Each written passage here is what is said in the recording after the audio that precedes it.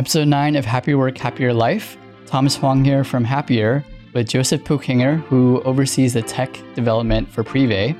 Today we discussed how tech talent can broaden and expand their skills, which is also in the best interest of companies, how can companies attract and retain those top talents, and general tips and advice for you to stick out during your job application process.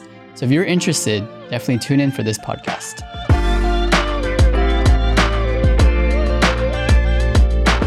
Thank you so much for joining us today, Joseph. First off, can you give us a brief introduction about your background, what you're doing right now? Yeah, of course. First of all, thank you for inviting me. So I'm very happy to be here for this podcast. So I'm Joseph and I'm leading the technology team at Privé Technologies. My background is that I have been working in the software industry for 25 years now in many different domains, industries, so production industry, banks, insurances, and so on. And my current position is leading the technology team at Privé. Privé is a wealth management as a service platform, and we are operating the B2B business primarily with big banks and wealth advisors. You mentioned you've been in the tech industry for 25 years. What are some trends you've seen in the past and now, and also where do you see the trend going in the future? Oh, that's a good question. Looking back 25 years, there have been many trends. Remember the times when XML came up the first time? It took a few years until XML was really used. Everybody was talking about XML. And I remember when I was a young developer, we didn't really get it, what it is about. And it took some time to take off. And there were similar trends when you look back then. 2008, big revolution, I would say, in the mobile industry. The first smartphones which appeared in the market. And I think the last decade was primarily dominated by data developments on the data side, AI, and also the cloud industry.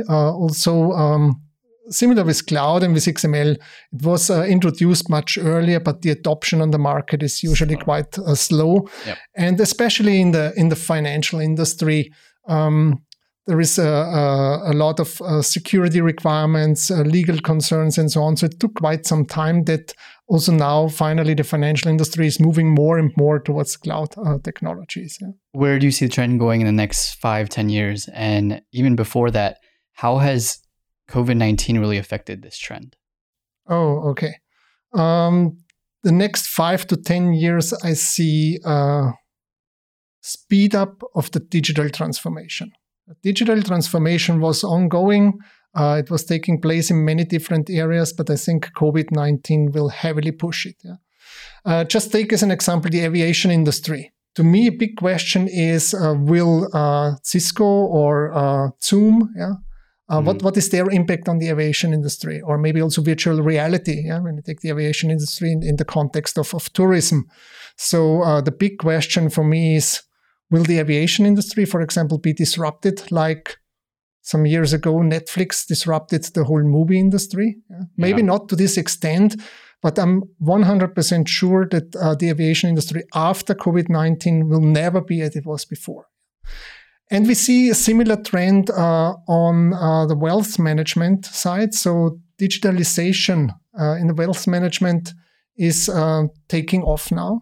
We see that banks also, they are not in the current situation, they are not taking big investment decisions, but we have many conversations with banks which were a little bit more hesitant in switching to digital channels.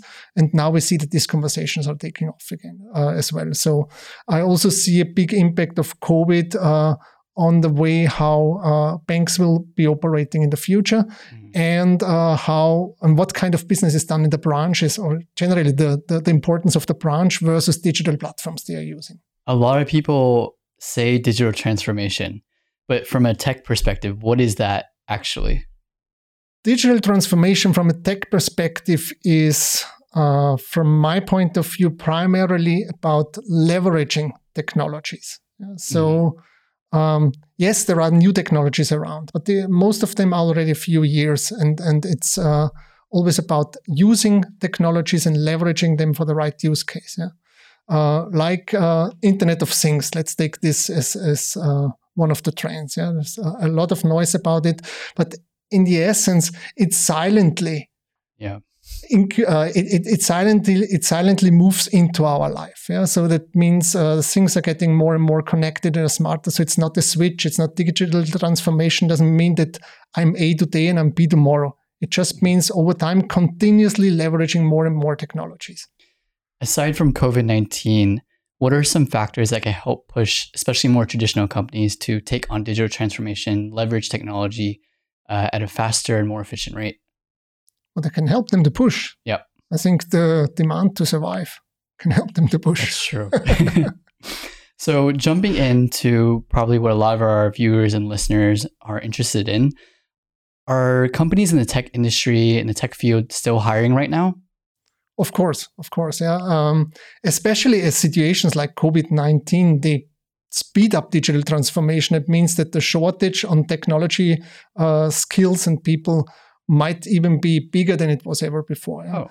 So maybe even, or maybe today some companies are hesitant with hiring, yeah? But this is just a question of time until these gates open again and the investments into technology will be even bigger than they were before. Is Privé hiring? Of course, we are hiring. Yeah. At Privé, we are hiring for many different roles. So we are hiring on the infrastructure side, we are hiring on the development side, quality assurance. As Privé is also now in a transformation, I would say, we're moving towards the next generation of our technology. This also requires new skills and new people to join the company. So we are growing the team and we're also looking for new skills. It's really nice to hear that you're hiring quite a few different roles, spanning from technology to other fields as well. Do you have any tips or advice for people applying not only for Privé, but for other tech positions in other companies? For me, it's very important that people who are looking for positions for technical roles, they need to understand that wherever you go, it will be a bumpy ride. Yeah? So I think people need to be prepared that you won't find perfect environments. You won't find an environment where processes are perfectly designed, where the technology is perfect, where there is no technical debt you have to deal with, there is no legacy you have to deal with, or where engineering practices are perfect. Yeah?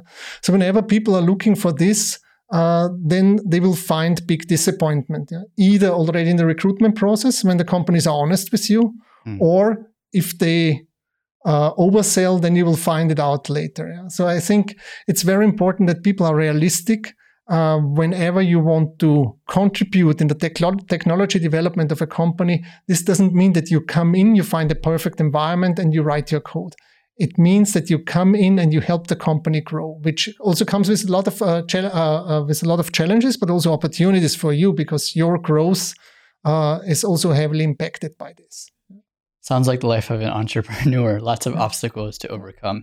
How can applicants really get a good idea into what working in that company is like? How can they prepare themselves better for these obstacles and adjustment to reality? Yeah, I think it's very important for applicants to ask the right questions in the interview process. Yeah? Especially in the technology domain, you have options. There is not only one job and you have to take it. You have options and ask the right questions. Find out what is important for yourself. What are compromises you can make? What are compromises you don't want to make? Yeah? And try to find it out in the recruitment process. Yeah? But I think it's also important for companies in this process to not oversell. I really strongly recommend to talk about how things are, to talk about what people will find when they join the company. It has a lot of advantages for everybody. There are no disappointments. When you bring in people and you're open with them, they know what they can expect. So you can, this definitely has a positive impact on churn. Yeah? On the other hand, when you're open and honest, you also see people maybe stopping the process. And that's perfectly fine. If your environment is not an environment people want to work for, that's perfectly fine. But identify it as early as possible in the process. And that's important for both sides. Identify very early in the process whether the company is that what you want to have, and also whether the candidate really, really wants to work for you, yeah? And is really willing to take the challenge. And maybe one last comment on that is, especially for candidates, and I do the same when I hire people. There is the expertise, the experience you bring, and you talk about all these facts, but never ignore the gut feeling. I've put down job offers because my gut feeling was that's not the right job. Also on the paper, looking into the facts and looking into the data, everything was okay. And it turned out to be the right thing. And also on the other hand, I've made the experience whenever I have to convince somebody to join the company during the recruitment process, then I should better not do it. Because at any time when I did that, it finally turned out to fail. So if people are not really self-motivated and willing to join, don't try to convince them. It doesn't make sense. 2 questions. First question, what are some red flags that applicants can pick up on during the job interview to know that this company is not the right one for them? I think for an applicant, it's besides the hard facts like technology stack, the product and so on, I think it's very important to try to understand the company culture and how the company operates during the interview process. Yeah. And I see that happening very rarely. Very often people are interested, developers are interested in learning about the technology stack, but not so much in how the company operates or what the product is about. Yeah. So I think that's a very important thing. Another thing is, at least I always ask myself, is this a product I can be proud of? Is it something what I proudly would tell my friends when I meet them for a beer or whatsoever? Can I talk proudly about my product? Then this is a good sign. If not, then you most likely won't find motivation in this job. And one other thing is also you have to look at is there is legacy involved. Except you start a completely new business from scratch. When we ignore this case for a moment, whenever you join a company, an already existing company, then there is legacy to deal with. So also try to find out what is this legacy about? What are the technology stacks there? Because companies usually don't talk so much about that. And also, how much will your involvement be in dealing with this legacy? Because there is no developer job which does not require to deal with legacy. So try to understand not only the sunny part of the job, but also the parts which you might not like. And then you can find the balance if this is something you want to do or not. Sounds like you're advising applicants to really do their research, to ask questions during the interview, talk to people in the company and see what the culture is like to see if they can fit there. Yeah, an interview is always into 2 directions. Yeah, so companies interview candidates and candidates interview companies. Make use of that. Because it is 2 directions, what are some red flags for companies who are looking to hire top talent? What are some signs that they should not be hiring this person? Despite everything else, their CV looks really good. Besides gut feeling, what other tips? Yeah, it's also very similar. As I mentioned earlier, there is a reality. You have a certain reality in the company. You have to deal with technical debt. You have to deal with problems. You have to deal with imperfection in many areas. Yeah. And I usually use the recruitment process to openly talk about that and also to see how people respond to it. Sometimes you find people who just expect that somebody else solves things, and that they find a perfect environment. And that might not be the right people.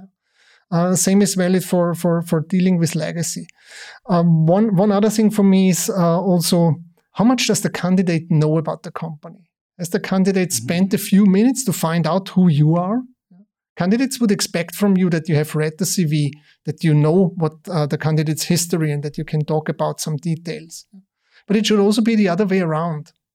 Does the candidate know your company? Have they done some research? Can you have some kind of detailed conversation about your business with the candidate? Is the candidate interested in the business?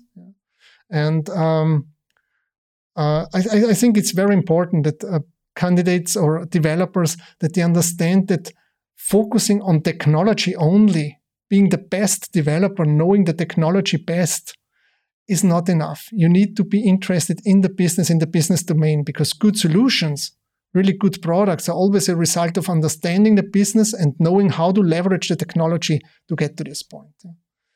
And maybe one other thing, what I would like to mention here is a candidate always must come with a healthy sense for pragmatism. Pragmatism. Of course, we all would love to have perfect technical solutions. Of course, we all would like to have them. But the reality is that there is the financial side, there is a time aspect, and you have the technology aspect. And you have to bring those together, and you have to find pragmatic solution for what is the best solution in this current context.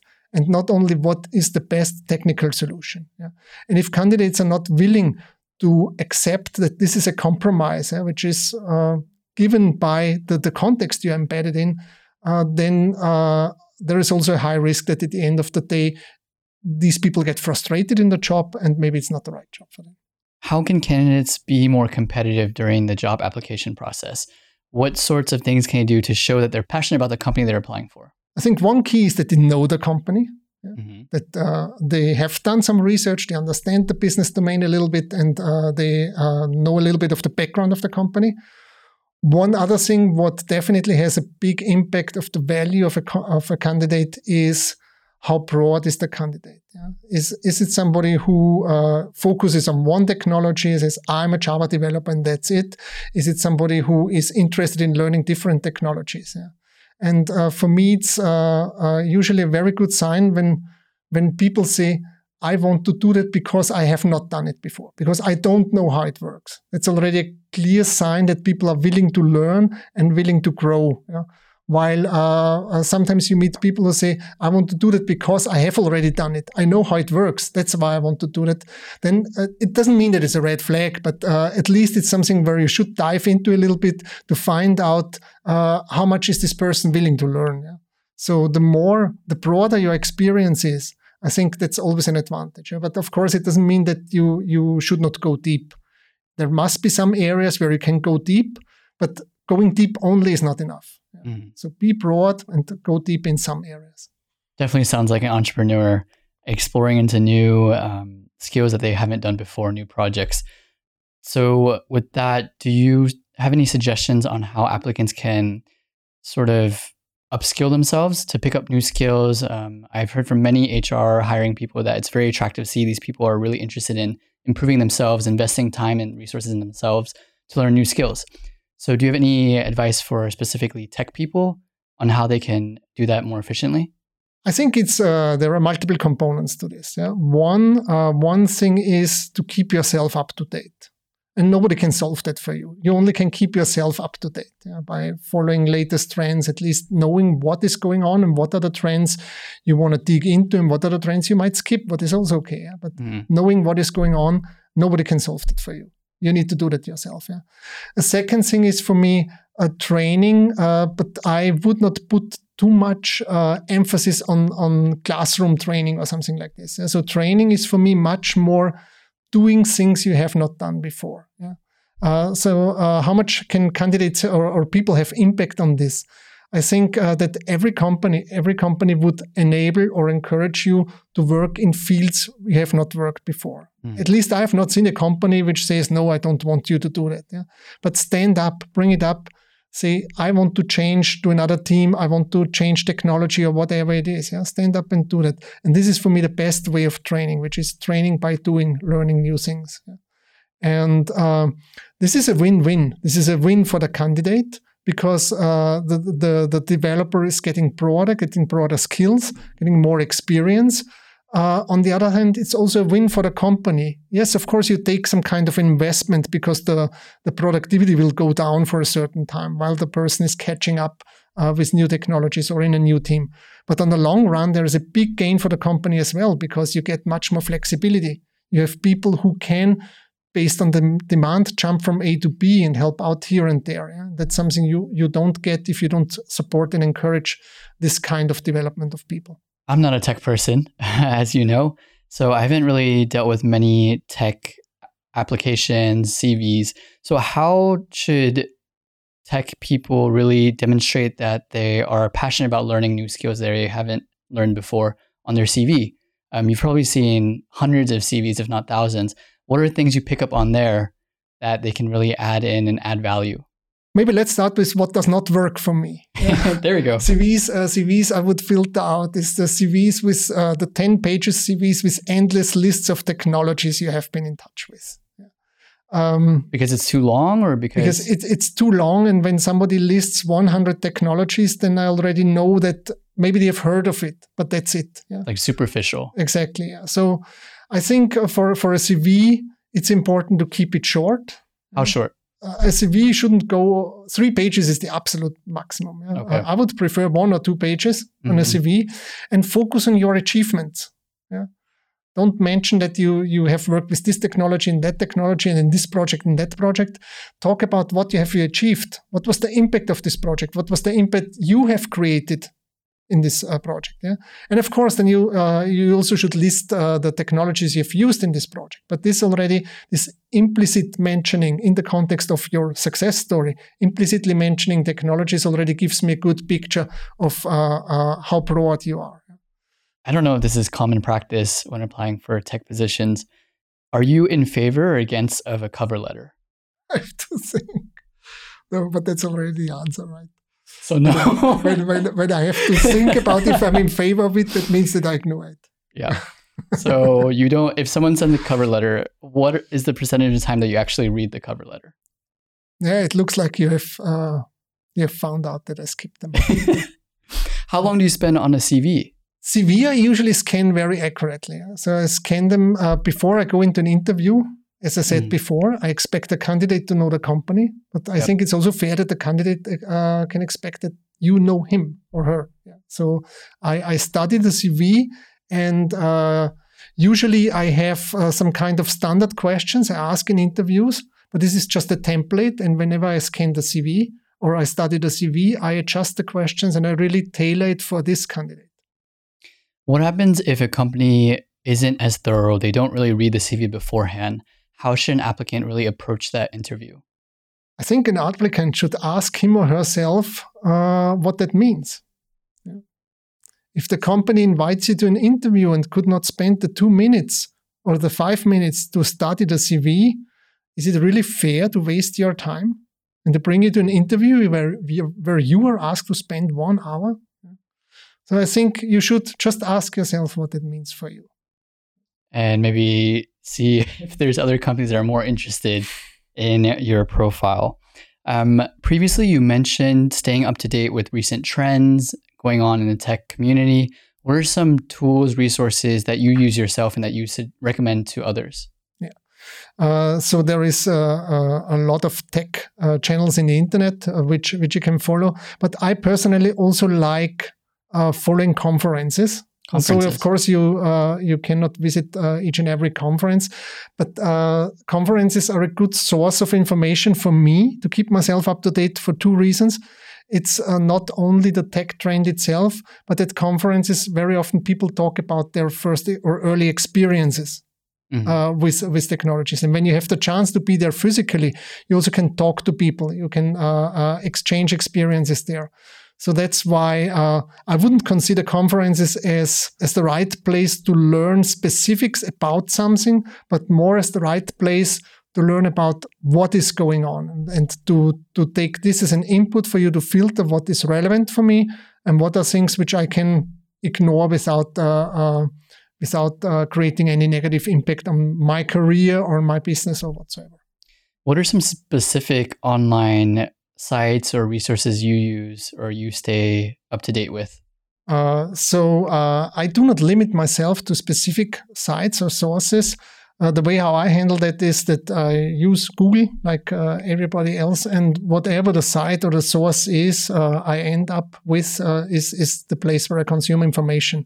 So I don't follow specific sites. I rather use whatever I find via searching after certain things. And so how do you decide what you look up? That's maybe I don't have the most sophisticated, the most scientific approach on that. But when you stay in touch with tech people and you have tech conversations, you stumble over many things. Yeah. And this is the way how I already get the first idea of what is going on. And then I can dig into things by myself. And by digging into things by myself, I can also usually very quickly find out if it is something what is relevant for my career, for my business or whatsoever, or whether it is something where I say, okay, it's nice that I know it, it's nice that I've heard that it exists, but I don't want to spend too much time on it. Coming from the other side of the company perspective, how can startups, SMEs, even corporations really attract the top talent in tech and the right talent? Like what sort of activities should they be doing right now? There is this saying that talent attracts talent. So if you want to attract talent, I think it's important to be also very picky in the hiring process.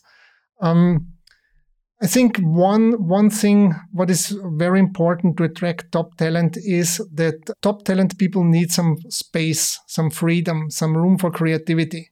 So if you hire top talent, then you also need to give them this space and room for creativity. And you will see that it pays off. When you give them room, they will come up with new ideas and with new ways of how to solve certain problems. If you don't provide this space, if you force people to go a quite narrow path of implementing solutions, then A, you don't need top talent, and B, you anyways can't retain top talent. So I think this needs to be in balance. You need to create a certain environment which attracts top talent, but this means that you accept that top talent also takes a lot of control over your company and over the future of the company, over the steps forward. How can companies really focus on retaining those top talents once they get them? I think besides hygiene factors, there is only one thing, which is give them an attractive job and give them the freedom. As I said before, give them the room for creativity that they can build great things. I think anything else is of lower importance. Is that currently a common practice that many companies do, is give them this flexibility and room to maneuver, or are more companies nowadays really more rigid and narrow? I think it heavily depends on domains, on businesses, and also on the age of companies. I think many new tech companies understand it very well. They understand very well what it means to get top talent, to retain top talent, and also that this kind of top talented people have an important say on where the company goes to. In rather traditional companies, I don't see that. And if you don't offer that, then you also don't have these top talented people. And I wouldn't even say that it must be wrong or right. It also heavily depends on what you need to do. If I want to develop a new product, if I want to change how the world is doing wealth management in my wealth management as a service, then I need top talent. I need to set new standards. I want to invent a new product into the market. If I need to improve the transactional system of a bank where money transactions are done, then maybe this is not the right place for those people. So you always have to have in mind, what do you really need? What kind of work do you want to get done? And then find the right people for it. It's not always the top talented people are the best people of choice for that, what you want to do. What about in your domain, in fintech finance? I know traditional companies are more narrow, less flexibility, but is fintech similar, or? I think that heavily depends on the company. But taking our company as an example, we understand, given our history, that we started with serving a few clients. It took us quite some time to understand what these clients need. So we have done that, what many startup companies do, that you develop something for your clients, go to the market quickly, learn about it, also make some money that you can make the next steps. Yeah. And now, after a few years, I think we have the knowledge that we understand what clients really need and that we can lift our technology to the next level, which means we can abstract our technology in a way that it is a highly customizable wealth management as a service platform. And from the earlier stage to this stage, we definitely need top talent. There is no way around having top talent to do that. Yeah? As long as you strictly follow implementing certain requirements who are defined by somebody, then it maybe doesn't require top talent. Yeah? But now we are really lifting it to the next generation. Speaking about your company, what are some interesting projects and initiatives you're currently working on, aside from these new platforms? So I would say the most interesting project currently is that we lift our platform to the next level, which comes with many challenges in different areas.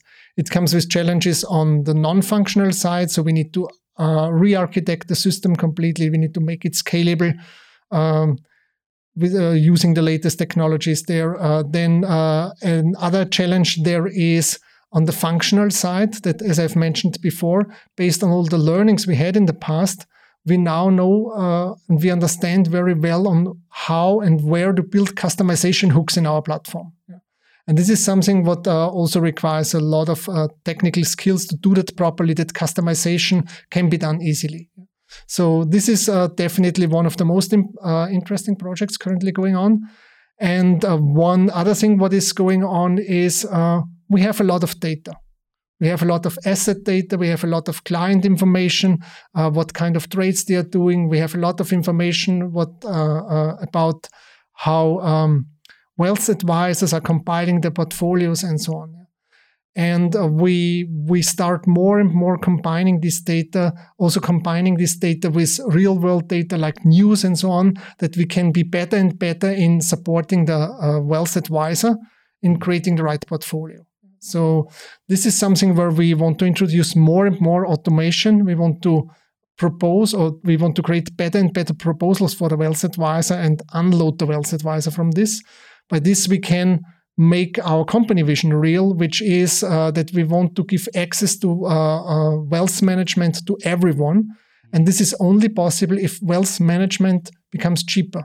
And it only becomes cheaper when the technology support is better, and when a part of the smartness, which is currently exclusively in the advisor's head, when a part of this smartness can be externalized in the system. All right. And my last question is, how can people listening to this podcast connect with you and with Prive to keep up to date? You can find us on our website. You can find me on LinkedIn. So I'm very happy. Whenever you're looking for an interesting opportunity, I'm very happy to get back to you. You find me on LinkedIn as Joseph Puchinger. Puchinger? Puchinger, yes. How do you spell that? Puchinger. Perfect. All right. Thank you so much, Joseph, for joining us today. Really great tips. Thank you too.